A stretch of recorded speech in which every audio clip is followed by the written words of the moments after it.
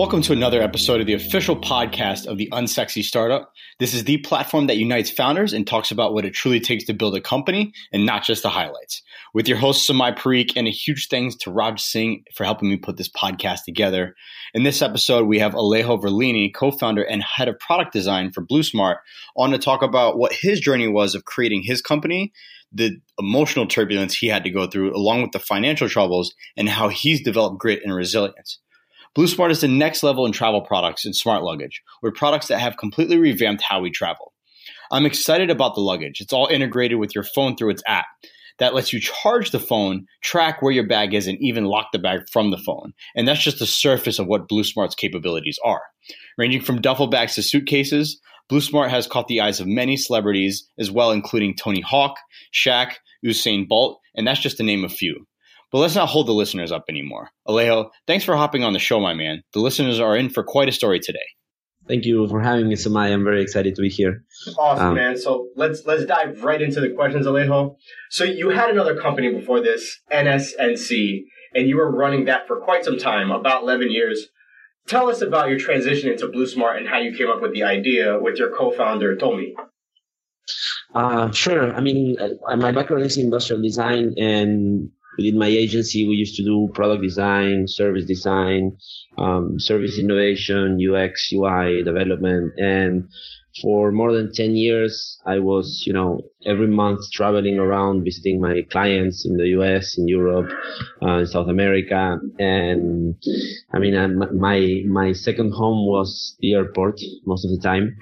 And, one of the things that happened to me is that I was putting all my, my thinking and my energy into, service and design and product.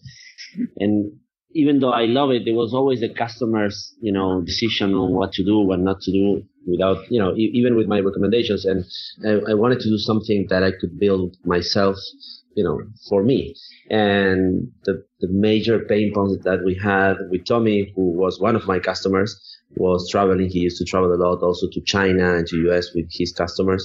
And we started talking about, how, travel was supposed to be enjoy and how much we love travel. And it was a very complex and disconnected experience within, airport services, allocation, transport, money. There's a lot of things that you have to put in order to have a good trip. And your suitcase is always there, and it's something that can be lost and it can ruin your trip. So why do we do a suitcase that you can track anywhere in the world? And we started with that tipping point, with the fact that we could make a suitcase that is impossible to lose. That was the first, thing that we say, okay, we can make that. We can build it. Let's do it.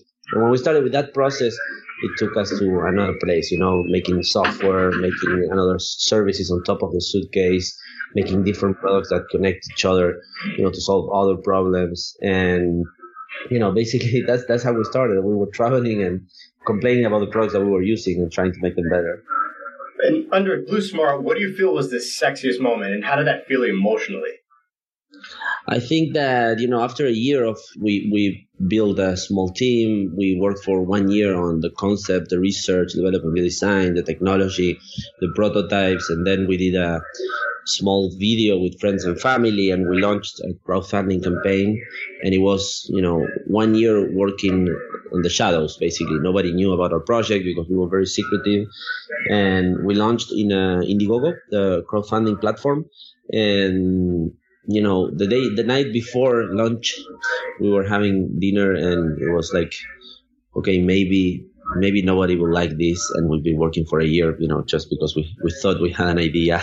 And believe me, we worked day and night for 12 months, and it was 6 hours before the launch. We were still thinking, this is a stupid idea, probably. And then we launched, and I think it was on the first day that in the first 2 hours, we reached the goal, and then in the first day, we raised $500,000.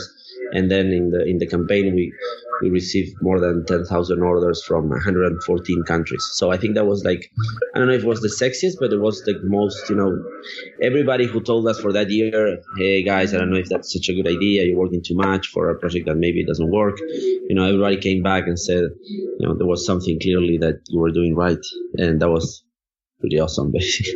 That's crazy. And you didn't even expect that, like overnight. Like that was just like, because you guys were like sitting and you were kind of scared and like thinking, oh my God, this may not work. Yes, exactly. That's nuts. That's nuts. So Alejo, let's switch to the unsexy stuff. Since we're all about highlighting the lowlights and the real magic behind scaling a company, you're diving into this new territory and you have to transition into Hong Kong to start the production of your travel products. Tell us about the unsexiest time you had making this transition. I think that even before that, the most unsexy part of it within that first year was that in order to, we had to kind of said no to everything that we were doing, but we couldn't because we had no idea if what we were doing would work before the campaign. So for that, for the last 6 months on the first year, I think the most unsexiest moment was everybody telling us, you cannot have, two different jobs just because you think you have an idea, and, kind of fighting ourselves against the rest of the world, basically, because we truly believed on something. And then, when we launched, there was like that sexy moment, as you said. Then we realized that, oh, fuck, now we have, it felt awesome for 10 days. And then it was, okay, now we have a commitment with 10,000 people from 114 countries.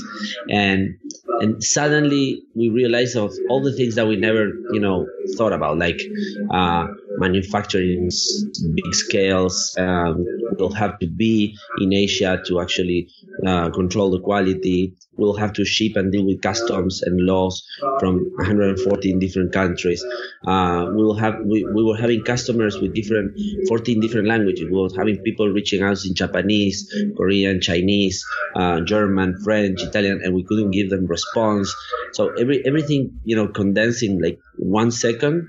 And I think that the thing that got us through that was that, okay, the only thing that matters here is that we ship a good product on time as we promised. So we kind of decided to move to Hong Kong.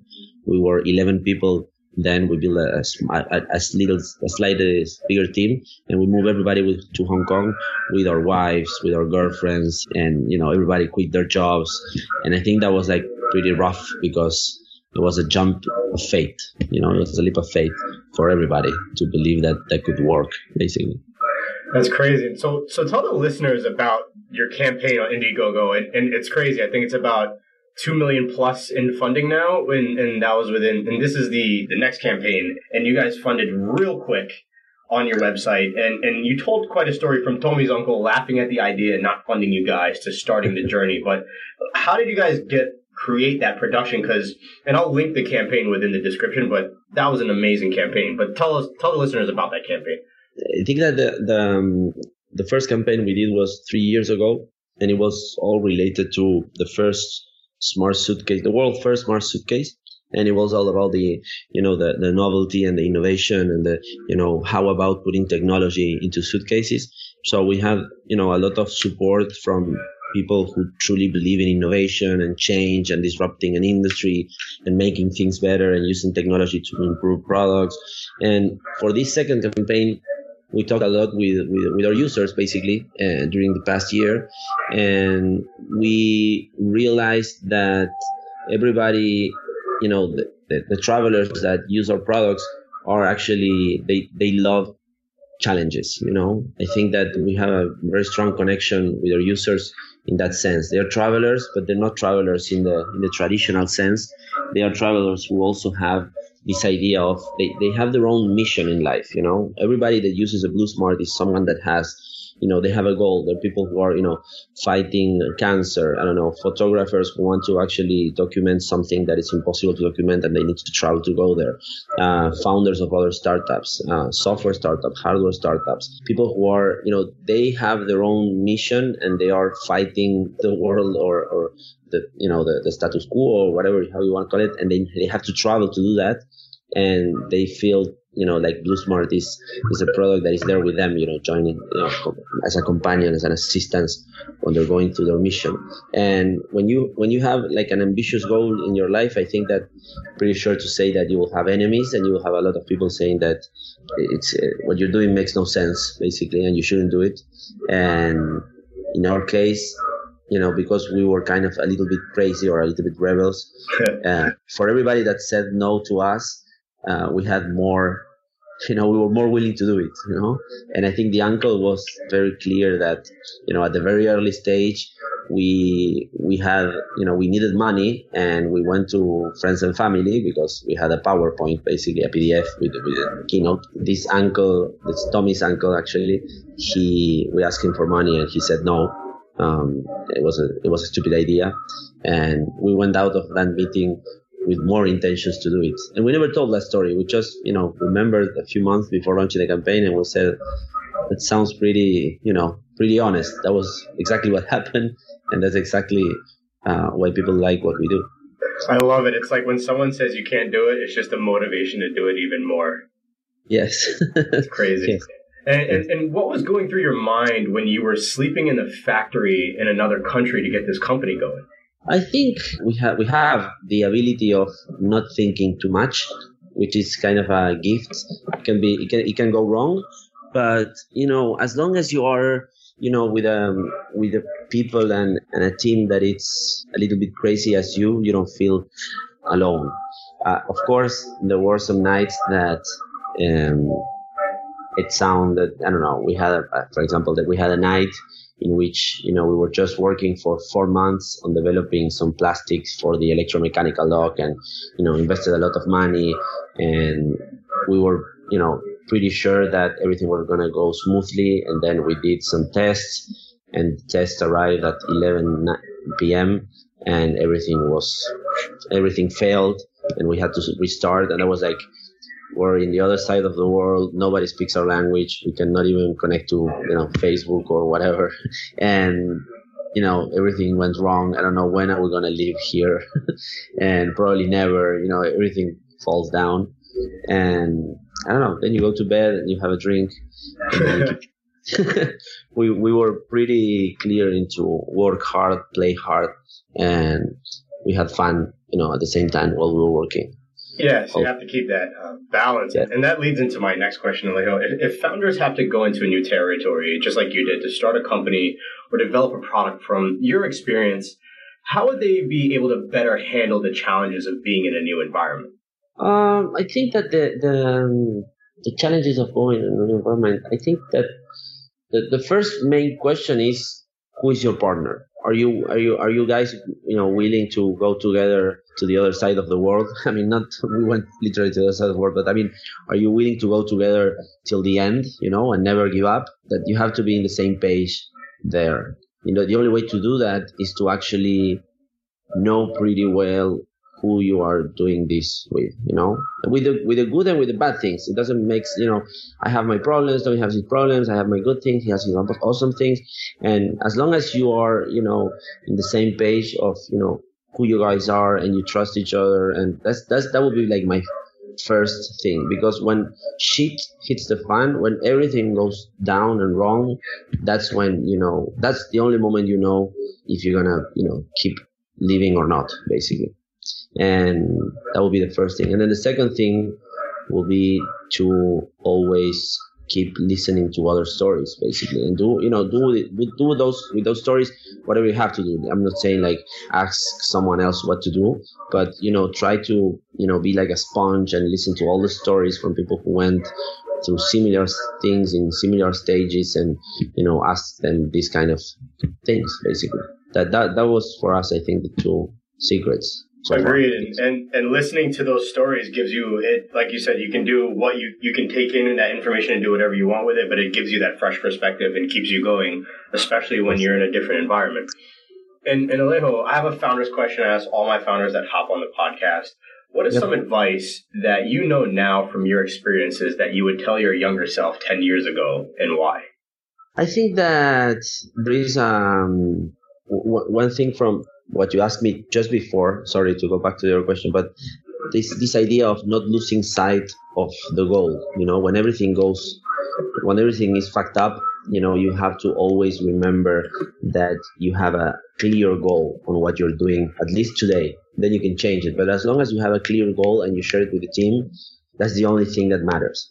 The rest, everything can go wrong. But if you're going forward to that goal, then you're okay. And then for, as an advice to other founders, I would say that if I could talk to the younger, my younger myself, it will be about balance, long hours, non-sleep, being on a plane constantly and away from home. But at the same time, seize the moments, have good practices on how you work, being connected, sharing, what you're doing with others, having a balance between hard work and enjoying, having a balance between, in every sense, like food and pleasure and work, family and friends. For us, it was very hard because we were very far away, and it was very hard to keep that balance. And I think that the hardest moments that we faced and that we still face, because we still have to travel a lot, it's because it's very hard for us to keep that balance. But as long as you can keep that, you should be okay. It's interesting you say that, right? Because including myself and so many other founders, it's all about work, but it leads to that burnout. But the balance is actually what makes you progress more in the long run. Yes, and to be honest, me myself, I have a personality of deep diving, and I can work up to 16 hours, and I don't get tired actually, and I don't get burnt out. I can keep going this next day, 16 hours again. And believe me, it's not. I'm not exaggerating. But then, you go away from, your work, and you go out for one day, and then you come back fresh, and then you have the best idea that you didn't have in the past 6 days. Agreed. That you were just working. I don't know how the fuck it works in mine, but that's true. Sorry for the word. Sorry for my English. I would like to take a moment to thank our sponsors, Go Moment and Quake Capital, for helping me put this podcast together.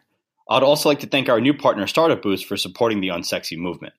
Startup Boost is a 30,000-member startup ecosystem in New York City, which hosts a variety of events for seed and Series A tech founders, including mixers, investor nights, and panels. For anyone that is interested in joining the Startup Boost ecosystem, I'll share the link below. Also, for anyone that is interested in using any of Blue Smart's products, I'll leave the link as well. They have duffel bags, suitcases, and laptop bags that you can carry around that are smart and easy to access with your phone. If this podcast helped you or you learned something new, please leave an iTunes rating by going to the link I provided below as well. Until next episode, this is Samai Parikh signing out.